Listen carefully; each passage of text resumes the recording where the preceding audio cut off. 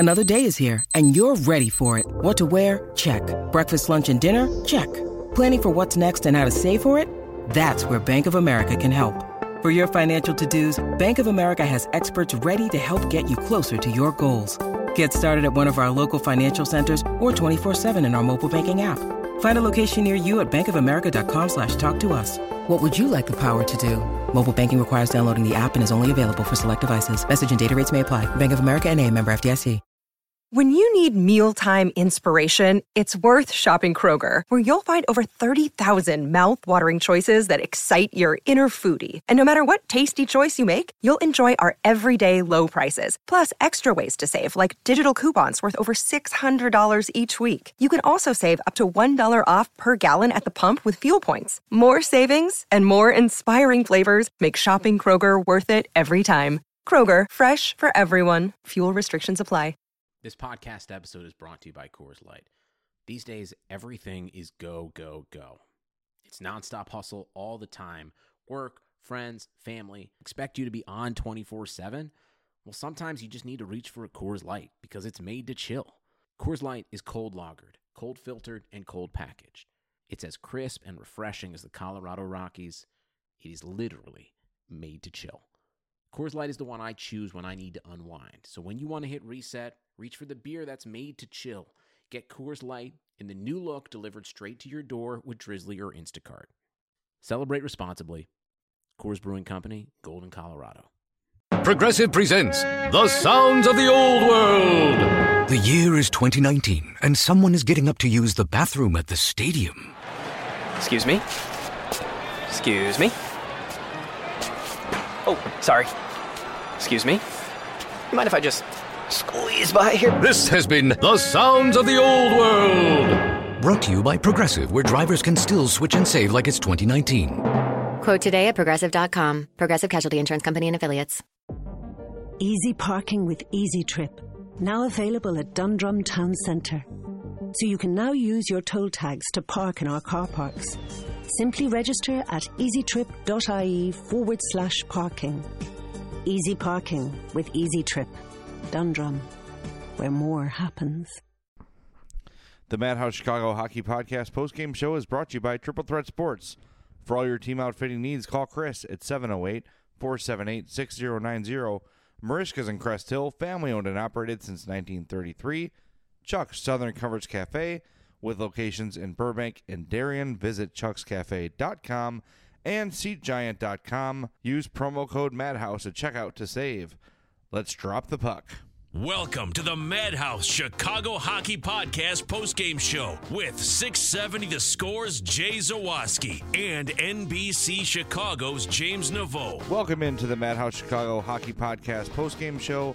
My name's Jay Zawaski. Solo tonight on the postgame as the Hawks lose again, their 8th loss in a row tonight to the Anaheim Mighty Ducks, a 3-2 loss at the United Center.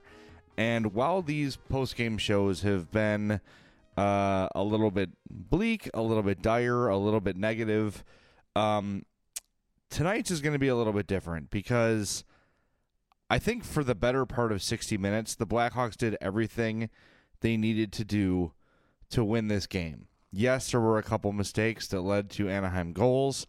There were also some odd bounces that led to Anaheim goals. But when you look at the big picture of this game, if the Blackhawks play like this most nights, I think you'd have to expect them to be pretty successful. How about the last 2 minutes of the game where the Hawks have an empty net, doing literally everything right? Every guy's in the right position. They're moving the puck well. They're moving the puck with precision. Guys are in front of the net. They're getting shots through and just cannot get the puck to go in the net. This team tonight was as snake bit as I've ever seen. You've got to give credit to John Gibson, who played outstanding. But you get a goal from Duncan Keith, his first of the season and first in 27 years. Brandon Saad gets on the board with a goal. All in all, I thought it was a very solid performance. But this is what happens. See, when you have a team that's probably a little bit fragile mentally right now because of the way things have gone since the All-Star break, and quite frankly, how they were going before the All-Star break. When things start to fall apart, they fall apart quickly. And we saw that. The Hawks had a 2-0 lead. You were feeling good. Keith is on the board. Seabrook's on the board. All of a sudden, the Ducks get 2 goals back real quick, and you could just see it. You could physically see it on the faces and in the body expression of the Hawks players after that. Like, really? Does every mistake we make have to end up in the back of the net? And that's how it seems. And that's, if I'm going to be negative about one thing real quick, it's going to be Anton Forsberg. Because, look, losing Corey Crawford, that sucks. And I heard Sam Fells from Faxes from Uncle Dale, follow him on Twitter, @RealFansProgram, mention that any team that loses their all-star caliber goalie is going to struggle. And he's totally right. He's totally right about that. But you need Anton Forsberg, who's an NHL goalie, making an NHL salary, to occasionally make a big save. I'm not blaming this loss on him. None of the goals were particularly soft tonight. They weren't. But when your team's up against it, and they've been playing like ass like the Hawks have been, and they just need 2 points, make a big save. Make a stop you have no business making. And sure, the better goalies do that more often, but God, there was nothing that is worse and more debilitating than every time you make a mistake, it ends up in the back of your net. And that's how it felt tonight. Meanwhile, the Hawks were generating quality chance after quality chance in this game and not getting rewarded. And you saw it. You saw them several times in this game visibly frustrated by their lack of ability to just finish, to put the puck in the net. And it wears on you, and it grates on you. And tonight, I know this may sound cheesy, it may sound corny, but I actually felt bad for the Blackhawks tonight because you know these guys want to win. We have enough history with this core team to know that these guys are warriors, and they want to win. They want to, be successful. They're used to that. That's what they do. That's what the Blackhawks have done for a decade. They've been probably the best team in hockey over the last 10 years, them or Pittsburgh. So they got pride, and this is hurting them deeply. When you hear Jonathan Toews talk after a game, you just hear it in his voice, like there's nothing more to say. There's nothing more I can say to you in the media to explain what's happening. It's just we have to get things to go our way. Tonight, to me, was a big step in the right direction. It really was. I think this was probably the best game they've played in recent memory, maybe even after the All-Star break. I know they've had 2 wins since the All-Star break, but I was very satisfied with the overall play tonight. The lines were weird. Yes, that's something that we have to deal with Joe Quenneville as the head coach of the Blackhawks. But look, Tommy Wingles was out there, and you don't think of him as a top 6 forward, but he was very visible in making things happen. So, it's a frustrating loss. It's a really frustrating outcome to a game that they probably deserve better. I think they deserve better in this game, and you have to feel for them a little bit that they weren't able to get the 2 points. A couple little news items, too, I want to get to before we wrap things up. Jeff Glass waived and then cleared waivers, sent down to Rockford, and Jean-Francois Berube is called up and will be the backup to Anton Forsberg. I'd expect him to get a start here pretty soon. That, to me, would be, if they just let him sit, I would think they'd kind of do the same approach they did with Forsberg and Glass and just let the 2 guys sort of alternate. I'm interested to see what Berube can do. Can't be worse.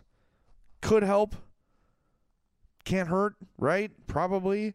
So give him a look. Hawks also make a trade today. They acquire center Chris DiDomenico from the Ottawa Senators in exchange for Ville Pokka, defenseman Ville Pokka.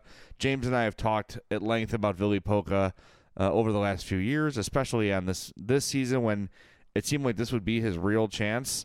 And, man, he just never got a chance to play for the Hawks. And I think if you're Ville Pokka today, you have to be sort of kicking yourself for a missed opportunity. There were a couple camps he didn't come in shape for. He never really took the initiative to take that next step in his career. Sure, maybe the Hawks could have given him a look and given him some playing time. And maybe they would have seen more. But you have to earn it. And I know that's old school, and I know, you might want to just stick with the science, stick with the metrics, whatever. But you've got to play well enough to earn a shot at the NHL. The NHL is, no one's entitled to a shot at the NHL. Ville Pokka is no exception.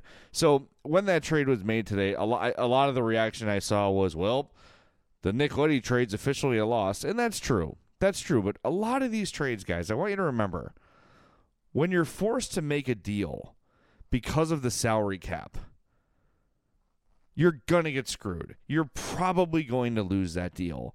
That was the case with Nick Leddy. The Hawks had to clear up salary. They weren't going to be able to re-sign him, so they had to trade him. Obviously, they didn't get as much as they expected in the trade. When they made the trade, Ville Pokka was sort of the part that everyone was saying, all right, in a couple of years, this guy could be something. He's a good prospect, young kid, blah, blah, blah, and it just didn't pan out. But I think any team at that time that was trading with the Islanders would have asked about Ville Pokka. I know I'm doing hindsight's 2020 and blah, blah, blah, and I'm not trying to let Stan Bowman off the hook here, but point being that when you're making a cap trade instead of a deal just strictly to make the team better, chances are you're not going to win that trade. So yes, they lost the Leddy trade. It's not really close at this point unless Chris DiDomenico turns into the next Marian Hossa, which I don't think is very likely.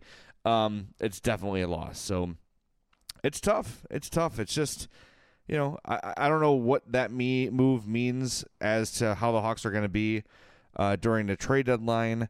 I would expect guys like Lance Boma and Tommy Wingels to be dealt. There's no reason to keep those guys here when the playoffs are not going to happen. They're not going to happen almost certainly. So might as well get assets for the movable pieces you have. I think I'd still be surprised if any big names get moved, but you never know. You never know. Stan Bowman and Joel Quenneville both kind of know that they're both, I would say, on the hot seat. I think that's fair to say. So maybe Bowman knows that, and maybe Bowman's going to make a big deal here at the deadline. Who knows? We're going to find out in a couple weeks. Actually, a week from Monday is the trade deadline, I believe. Monday or Tuesday. So my favorite day of the year. I'll actually be in Mesa for the trade deadline. I'm going to have to bring the mini podcast studio with me just in case something crazy happens so James and I can do a podcast. But I don't know. I expect it to be a busy trade deadline. I just don't know if it's going to be the Blackhawks that are busy. So, yeah, you saw the first big move. Dion Phaneuf traded to the LA Kings earlier this week. A lot of rumors around Rick Nash right now. Rick Nash will probably have a new home come the trade deadline. So it's going to be interesting. Trade deadline is always interesting. It's one of my favorite days of the year. And for the first time in a long time, we could see the Blackhawks being sellers instead of buyers. But that's going to do it for the post-game podcast tonight. Hawks lose 3-2 to the Anaheim Ducks in one of their better efforts in recent memory. But a loss is a loss. 2 more points down the drain. And the shot at the number 1 overall pick, the draft lottery, those odds keep going up. So maybe that's a good thing. A couple of people on Twitter I saw said, I'm just hoping they lose every game from here on out so they have the best chance to win the draft lottery. We'll see. We'll see. I don't know if I can quite root for them to lose every game because this is sort of a business for me and I need people to care. But I see the point, and you want the fastest way for the Hawks to get relevant again is to get the number 1 overall pick and take Dahlin. We'll get into that, though, on a longer podcast as we go on here towards the end of the year. But until next time, thanks for listening to the Madhouse Chicago Hockey Podcast postgame show. Again, the Hawks lose 3-2 to Anaheim. Next game, Saturday at 7:30 against the Washington Capitals. We'll be with you after that game as well. And a quick reminder, if you're one of our Patreon donors, make sure you check out our Patreon page, patreon.com/madhousepod. Make sure you log in. You'll see the details on how to enter to win a pair of tickets to the Hawks-Ottawa game on the 21st. And also, we're giving away 2 pairs of tickets to the Chicago Wolves-Rockford IceHogs game in the middle of April, the last game between those 2 teams. So go to patreon.com/madhousepod if you're a donor. If you're not, sign up to be a donor, and then you'll find out how to enter that way. This is an exclusive Patreon-only giveaway. So to enter, to be eligible, you have to be a donor, whether you want to pledge $1 a month, $5 a month, $10 a month, $20 a month, whatever. It doesn't matter. If you're a donor and you want in, you can be entered but you have to go to patreon.com/madhousepod to find out how to enter. So we always appreciate your support. If you want to just send us a one-time donation, you can go to gofundme.com/madhousepod. Like we say, every donation goes to the podcast. It doesn't line our pockets. It's so James and I can buy equipment, buy tickets to give away, all those sort of things that we need to keep this thing up and running. That's what that money is used for. It is not for profit for us. Our profits come from our sponsors, come from our podcasting network, not from the listeners. So know that every time you donate a penny, $1, $10 to the Madhouse Chicago Hockey Podcast, it's going for the betterment of the podcast. So with that, thanks for listening to the postgame show. Again, Hawks lose 3-2 to Anaheim. Talk to you next time on the Madhouse Chicago Hockey Podcast postgame show.